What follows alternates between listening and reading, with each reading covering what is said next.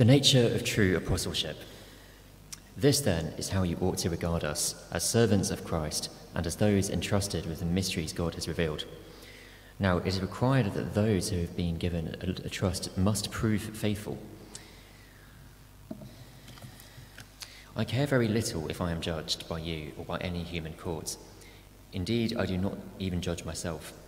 My conscience is clear, but that does not make me innocent. It is the Lord who judges me. Therefore, judge nothing before the appointed time. Wait until the Lord comes. He will bring to light what is hidden in the darkness, and he will expose the motives of the heart. And that time, each will receive their praise from God. Now, brothers and sisters, I have applied these things to myself and Apollos for your benefit, so that you may learn from us the meaning of the saying, do not go beyond what is written. Then you will be puffed up in being a follower of one of us over against the other. For who makes you different from anyone else? What do you have that you did not receive? And if you did not receive it, then why do you boast as though you did not? Already you have what you want. Already you have become rich. You have begun to reign, and that without us. Now I wish that you really had begun to reign, so that we also might reign with you. For it seems to me that God has put us apostles on display at the end of the procession, like those condemned to die in the arena. We have been made a spectacle to the whole universe, to angels as well as human beings. We are fools for Christ, but you are so wise in Christ. We are weak, but you are strong. You are honoured, we are dishonoured. To this very hour we go hungry and thirsty. We are in rags, we are brutally treated, we are homeless. We work hard with our own hands. We are cursed. When we are cursed, we bless. When we are persecuted, we endure it. When we are slandered, we answer kindly. When we've become the scum of the earth, the garbage of the world, right up to this moment. Paul's appeal and warning. I am writing this not to shame you, but to warn you as my dear children. Even if you had 10,000 guardians in Christ, you did not have many fathers. For in Christ Jesus, I became your father through the gospel. Therefore, I urge you to imitate me. For this reason, I have sent you, Timothy, my son, whom I love, who is faithful in the Lord. He will remind you of my way of life in Christ Jesus, which agrees with what I teach everywhere in the church, in every church. Some of you have become arrogant, as if I were not coming to you. But I will come to you very soon, if the Lord is willing, and then I will find people not only how these arrogant people are talking, but what power they have. For the kingdom of God is not a matter of talk, but of power. What do you prefer? Shall I come to you with a rod of discipline, or shall I come in love and with a gentle spirit?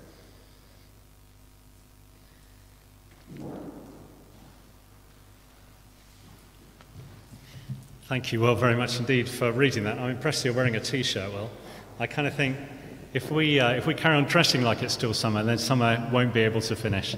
It's just a matter of facing off against the seasons. It's really, really good to see you. My name's Jeremy, and I'm on the staff team here at Trinity. Massive welcome to you. It's very good indeed to see you. If it's your first time here at Trinity, then you're very, very welcome. If there's anything you need to know, please do ask someone who's sitting nearby. Well, we're looking at that part of the Bible, 1 Corinthians 4, that Will has just very kindly read to us. And because it's no small thing to hear the voice of God speaking in 21st century London, we're going to pray before we look at that together. Shall we pray? Let's do that. For the kingdom of God is not a matter of talk, but of power. Lord God, Heavenly Father, I pray that as we look at your word together, so it would be more than mere talk. I pray that we would know your power, the power of the cross, your surprising power shown in apparent weakness, the power of the kingdom, and your power to unite us and to humble us as your people. Please bring about real change, permanent change. We ask, Father God, by your powerful words, and we pray in the name of your Son. Amen. Verse 7, have a look down at that. For who makes you different from anyone else? What do you have that you did not receive? And if you did receive it, why do you boast as though you did not? Those are searching questions for us. They're difficult questions for us to answer as Londoners in the 21st century, because we like to feel that we're special. We like to feel that we're in a class of our own. We're encouraged to think that way by our society every day. You be you, you're special, only you know what's best. And we love to divide ourselves off from others. We think, this is what I've got, this is what makes me me, this is why I'm valuable, this is why I'm a little bit better than other people. Paul says, who have you got? Who makes you different from anyone else? And the Corinthians needed to hear that question too. They divided themselves up into little interest groups, into fan clubs, and they were proud of their message, chapter 1, and they were proud of their spirituality, chapter 2, and they were proud of their leaders. How do you write to a church like that? How do you help a proud church that you love? Well, verse 14, Paul doesn't want to shame them, but he wants to warn them as dear children. And the basic message comes down in verse 16, just 7 words down in verse 16. Therefore, I urge you to imitate me. I urge you to imitate me. He's their spiritual father because they've heard the gospel from him, and he loves them, but he wants them to change. And so what Paul's going to do is he's going to do a show and tell with his own life. He's going to tell them what his life is like so that they can copy it. And if we're in danger of feeling like we're a little bit better than others, if we're strayed into thinking that we're a special church somehow, that we've got a lot of things right that other people haven't, we might do well to listen in. So, what do you want to teach us, Paul? What do you want to teach us? Firstly, Paul says, learn from me, the servant. Learn from Paul, the servant. Chapter 4, verse 1. Did you notice that? Page 1146, if you've laid it close. Chapter 4, verse 1. This, then, is how you ought to regard us as servants of Christ, and as those entrusted with the mysteries God has revealed. Paul is an apostle. He's one of the founders of the New Testament church, and he's been entrusted with the good news all about Jesus Christ crucified. That's the mystery that God has revealed. It's an open secret. It's the wonderful wisdom of God. That apparently pathetic message of a man strung up to die in some corner of the Roman Empire, it turns out encapsulates all the power and wisdom of God in his great plan to save people for eternity. It's surprising, isn't it? One man dying a criminal's death becomes the center point of God's wisdom and power. But Paul, well, he's just a servant. He's just a servant. Like the childcare worker that you give your child to in the morning, if that's what you do. Or like the cleaner that you've given the keys to your flat to. You know, he's a servant, but he's been entrusted with something very valuable. But you see the job description in verse 2? Now it is required that those who've been given a trust must prove what? Talented, funny, attractive, popular, faithful. Just faithful to the upside down gospel of chapter 1, the message of the cross. Be faithful as a servant of God, not clever, funny, talented, or witty, necessarily, just faithful. And so verse 3, it turns out it doesn't matter what we think of other people or what they think of us. It doesn't even matter, get this, it doesn't even matter what we think of ourselves. In the end, leaders we saw last week are just farmers and builders. Madush was teaching us all about that. God knows our motives, and he knows the motives of our leaders, so there's no need to set up fan clubs The only assessment that matters is the assessment of the last day. The assessment of the last day. And so we're set free. Can you see how liberating this is? We're set free from the court of public opinion. I care very little if I'm judged by you or by any human court, says Paul in verse 3. Indeed, I do not even judge myself. Let that sink in a world of social media. We're set free from the court of public opinion. We're not to worry about what people think now. Maybe you lie awake at night worrying about what people think of you. It wouldn't be unusual. We're set free from the court of public opinion. We're just to be faithful. And in as far as our motives line up with the message of the cross, so verse 5, we'll receive our praise from God. Opinion of one. The opinion of one is what matters. Not now, but in the future. How do we learn from you, Paul? By being faithful servants, wherever that leads you. And sometimes, Paul goes on to say, that's going to leave us looking like fools. That's our second point from 1 Corinthians 4, as Paul seeks to humble the church that he loves. Learn from Paul the fool. Have a look down at verse 6. This is what he says. Now, brothers and sisters, he's writing to the Corinthian church in the first century. Brothers and sisters, I've applied these things, which is this perspective about future judgment, to myself and Apollos for your benefit, so that you may learn from us the meaning of the saying, do not go beyond what is written. I take it that that's the message of the cross, the surprising message of God's wisdom. You don't need to go beyond that, says Paul.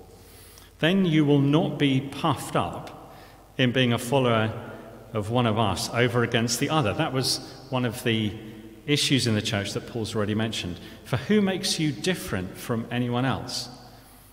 What do you have that you did not receive? And if you did receive it, why do you boast as though you did not?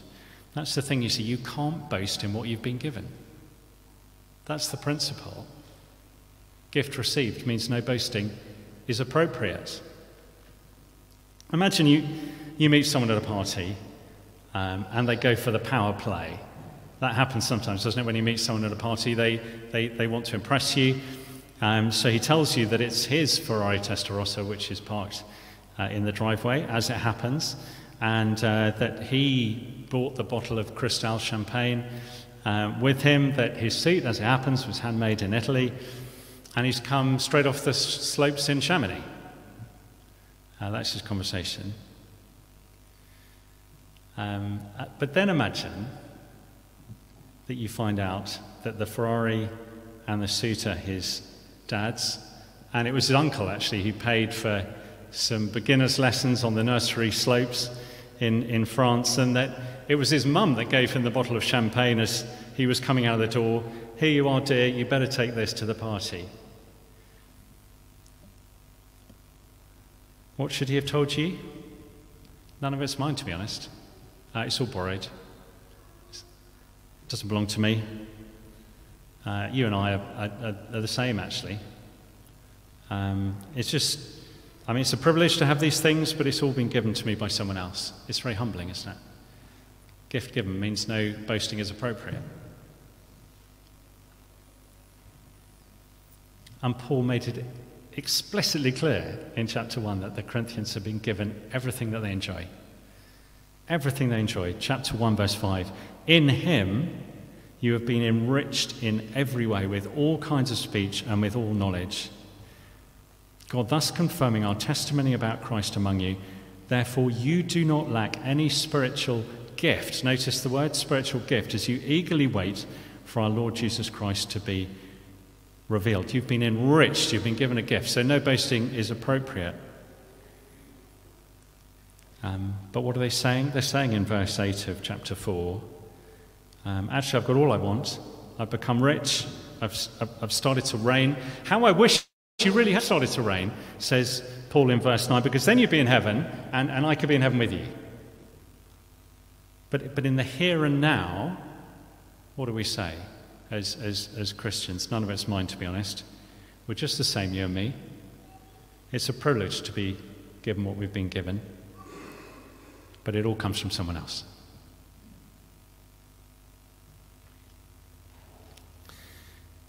But once you let that humble you, says Paul, then you're ready to look like a fool. It's passionate, but it's carefully put.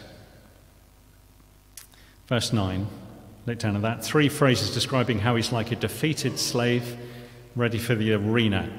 In those days, in the first century, a conquering general would come back into Rome and first of all would be his generals, the people who'd led the charge, and then there'd be their victorious soldiers, and then probably right at the end would be the slaves of the foreign army.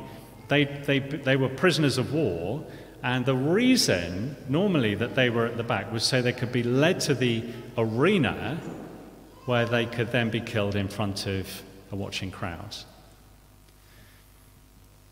Paul's at the end of the procession, verse 9. He's condemned to die, and he's a spectacle to the whole universe. It's not just an arena, it's the whole universe that's looking on. Verse 10, 3 ways that he's different. He's foolish, he's weak, and he's dishonoured. Verses 11 and 12, a list of descriptions of the Apostle Paul: hungry, thirsty, ragged, brutally treated, homeless, hard-working with his hands. 3 strange responses that you wouldn't expect, but that you see in a Christian like Paul. When you're blessed, when you're cursed, you bless. When you're persecuted, you keep going. When someone slanders your name, then you look for a way to be kind to them. Where does that leave you? Summary, verse 13. The scum of the earth, the garbage of the world. Probably that's a polite translation. It's that sort of area behind your microwave that you haven't cleaned for 6 months, and it's that sort of cup of coffee with mold at the bottom. It's the thing you stepped in on the way back home. Now, imagine the Corinthian church getting this letter. Remember, there's an Apostle Paul fan club that you can sign up to in the Corinthian church. And they must have been delighted when the letter turned up, don't you think? They'd have a letter from the Apostle Paul. Here we are. He's our hero. And at last, Paul is going to show everyone why he's head and shoulders above the rest. Look at this, guys. This is why we're in his fan club. Then they open the letter. I'm the scum of the earth, says Paul. Do you think they were disappointed? Paul, don't say that. Well, Paul has understood the upside-down wisdom of God, the apparent foolishness of a crucified Messiah. Because, do you notice, and this always astonishes me, that Jesus asks us to do nothing that he hasn't done himself. Can you see that? Cursed, yes. Homeless, yes. Condemned to die, yes. And because of that, the Corinthians have received a gift. None of it is theirs. And so they're to learn from Paul, the fool. And can you see the time frame? So if you look at verse 11, to this very hour, he's saying this is a present thing. Or verse 13, right up to this moment is the way that it finishes. We are scum. We're despised now in the way that Jesus was despised in his earthly ministry. Can you see that with the implication? And Paul tells us that we'll be glorified one day. But that day has not yet come. We mustn't confuse our time frames. If we think we can have everything we want now, if we think we can settle into our thrones, then we're stealing from the future. At least we're trying to. There's an appealing thought. I don't know, this is true in my experience, certainly. There's an appealing lie that I think occurs to all of us at some stage. I remember thinking like this at university. So, this is the appealing lie. Other Christians are sometimes a bit boring and dull. No wonder people don't like them too much. To be honest, I find them a bit uninspiring myself. But I've found a way to be a Christian and still be clever, kind, funny and cool. I can be wise, I can be well off and presentable. I can be genuinely impressive. And while I can understand that most Christians aren't very popular, I'm not like that. People will like me as much as they like their non-Christian friends. Now, I don't know if that thought's ever occurred to you. I'm ashamed to say that it's occurred to me.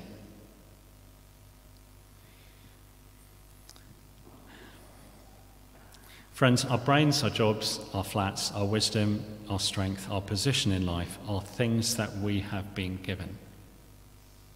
They're gifts. What should we be saying as we think about those areas where we feel we're strong, our talent and our wit and our achievements? We should be thinking, none of it's mine, to be honest. We're just the same, you and me. It's a privilege to have those things, but it's all been given by someone else. And we should get prepared to serve and to suffer, be treated poorly, to be honest about our faith. You know, sometimes I wonder if there are no bricks coming through our windows, is it because we're more like the Corinthians than we're prepared to admit? The more honest we are about our crucified Jesus in our office and with our friends, the less good we will look. We can't avoid that. The best uniform for the Christian is the bin bag.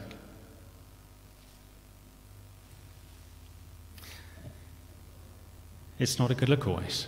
It's a hard lesson to learn. You know, the only time that we will sit on a throne is when we're all sitting on thrones. Does that disappoint you? Then learn from Paul the Fool. And see, finally, how he pastors the church like a father. That's our final point. It comes from verses 14 to 21, just across the page on page 1147. What do you want me to learn, Paul? Learn from me as a father, says Paul. Learn from Paul the Father. Have a look at verse 14. He's got a stern word to say. I am writing this not to shame you, but to warn you as my dear children. Even if you had 10,000 guardians in Christ, you do not have many fathers. For in Christ Jesus, I became your father through the gospel. Or have a look down at verse 21. What do you prefer? Shall I come to you with a rod of discipline, or shall I come in love and with a gentle spirit? Paul's writing to them with a stern warning. It's one of the sternest in the Bible. Sometimes as a father you have to warn your kids.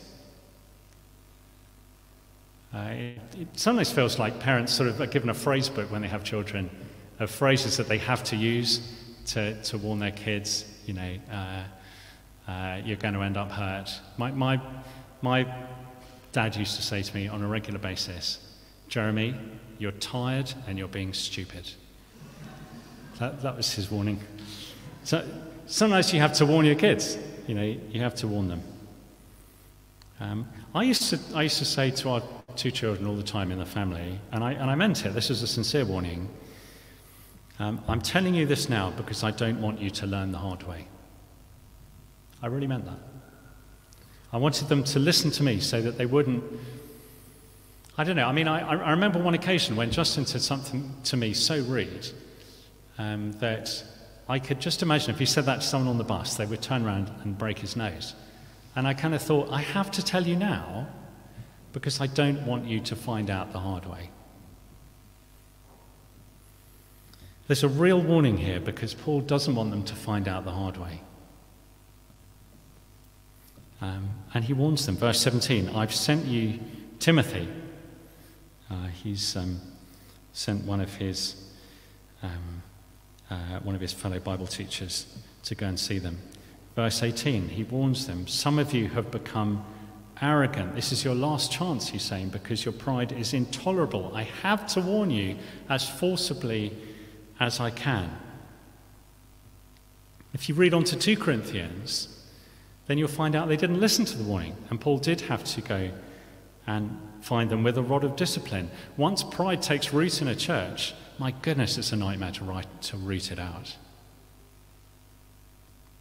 There's a real warning here to listen to the Apostle Paul. But in fact, Paul understands where real power comes from, and that's his closing point, verse 19. But I will come to you very soon, if the Lord is willing. And then I will find out not only how these arrogant people are talking, but what power they have. For the kingdom of God is not a matter of talk, but of power. The Corinthians are full of clever talk, but the power comes in the message of Jesus Christ, in the message of the cross. That's where the power resides, in the apparently foolish message about someone crucified in the corner of a Roman Empire. Christ, the power of God, and Christ, the wisdom of God. That's what Timothy will remind them of. Verse 17, he's going to remind them of Paul's way of life in Christ Jesus so that they can learn from that. And that agrees with what he teaches everywhere in every church. Jesus Christ and him crucified. Learn from Paul in that. Well, Kirsten's going to help us think through, after our next song, a bit more on application. But in the meantime, let me say this. Because we like to feel special. We like to think that we're in a class of our own, either as an individual or as a church. 3 questions to ask ourselves this week. 3 questions. You might want to write them down or put them as reminders on your phone. Are we learning to be faithful? Are we learning what it means to be faithful? Not bright, clever, impressive, and attractive necessarily, but faithful to the gospel of Jesus and him crucified. Not worrying so much what people think of us on social media or post-work drinks, but patiently waiting to hear God say, well done on the last day. Are we learning that?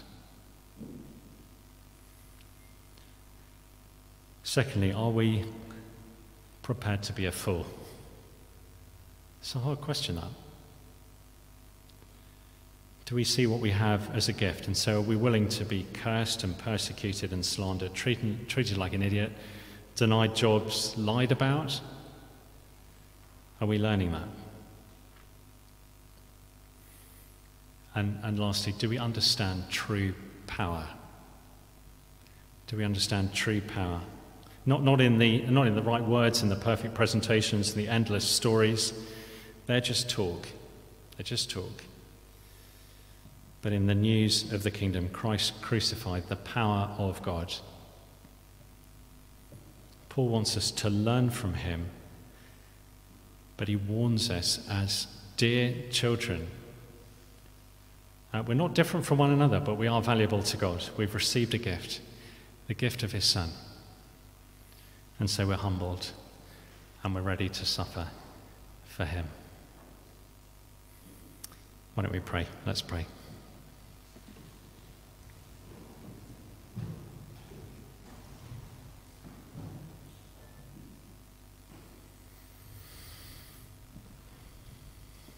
Father God, thank you for Paul's care for the Corinthian church. Thank you that he's prepared to describe his own life so that they can imitate him. And so we ask, Father, that we would learn too from the apostle. Please, Father God, can we learn how to be faithful and look for that one opinion in the future when you will say to us, if we've been faithful, well done.